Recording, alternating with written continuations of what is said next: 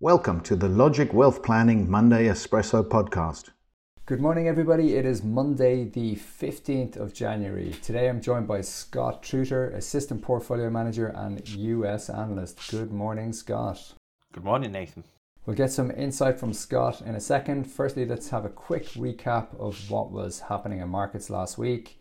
As always, there's quite a lot happening, so let's dive straight in. If we look at market returns last week, they were mixed, but if you look under the hood, there was actually some quite good performance coming through. Japanese equities spring to mind, so the Japanese market was up over 4%. What's driving that? The currency has been quite weak in Japan because ultimately they haven't been raising interest rates. So there's still lots of supply of money within Japan, so that weak currency coming through.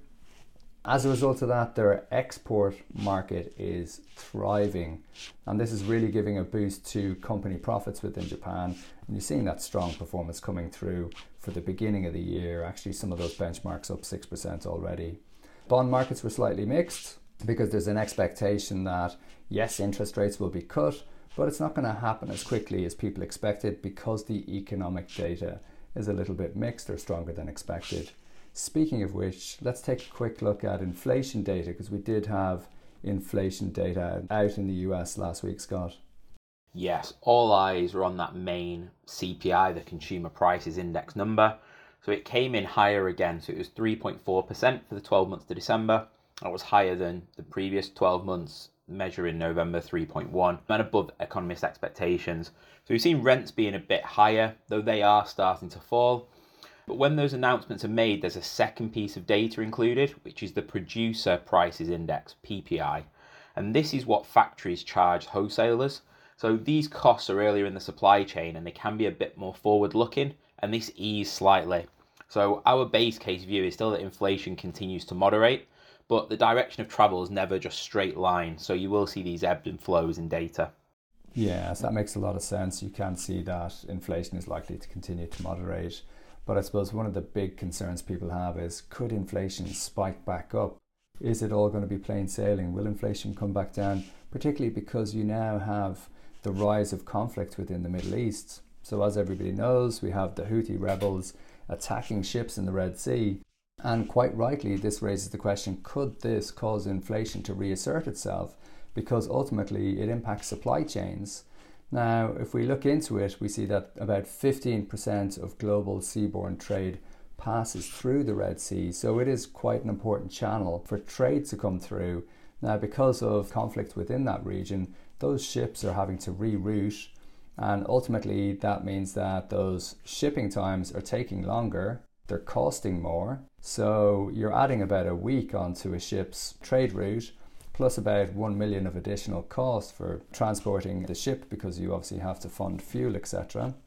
But the other thing that's happening is cargo container shipping costs are also increasing as a result, because you have to rent them for a longer period. And we've seen a big spike in cargo shipping container costs over the course of the last week. So some of those costs have gone up by about 60% in a week. So the average cost of renting a container is now $2,670 for a 40-foot container. Now, does that mean inflation could come back to the level that we've seen over the course of the last 2 years? We don't think so. The reason being is, even though you've seen a big increase in those shipping container costs, they're still only a fraction of where they got to in 2021, when we had that huge demand for product post-COVID reopening, when actually costs got up to over $10,000 for a 40-foot container. So we actually don't see inflation reasserting itself to the same level. But you can see how geopolitics can impact markets. And speaking of geopolitics, we had an election over the weekend, Scott. Yesterday there were presidential elections in Taiwan. As anticipated, the ruling Democratic Progressive Party won the elections. This was a bit of a blow for China's policy, because they would have preferred a more pro-China party to be in power. So the relationship between both countries is still going to be difficult, but we don't think there's going to be any immediate change in policy from Taiwan's perspective, because they'll likely want to see what happens in the US presidential elections towards the end of this year. Okay, so let's take a quick look at the week ahead. Quite a lot in there this morning. There's quite a lot of data actually out in the UK this week. We've got inflation data, we've got jobs data, we've got retail sales.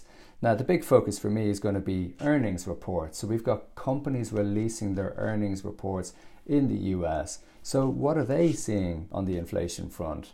What are they seeing at an economic level? So we've got a lot of banks reporting this week. We've got Morgan Stanley, Goldman Sachs, Charles Schwab, and we're going to continue to have companies reporting over the course of the next couple of weeks. And that'll be the thing that the market wants to focus on. How are companies managing in this environment, and are they able to increase earnings? And the likelihood is yes, because inflation is falling and therefore their costs are falling too. Also in Asia, as in China, we've got fourth quarter GDP, and the government is looking to target that 5% growth. So we'll see if they actually manage to achieve that or not. Okay, so thank you all for listening. Have a great week. It's goodbye from me and goodbye from Scott.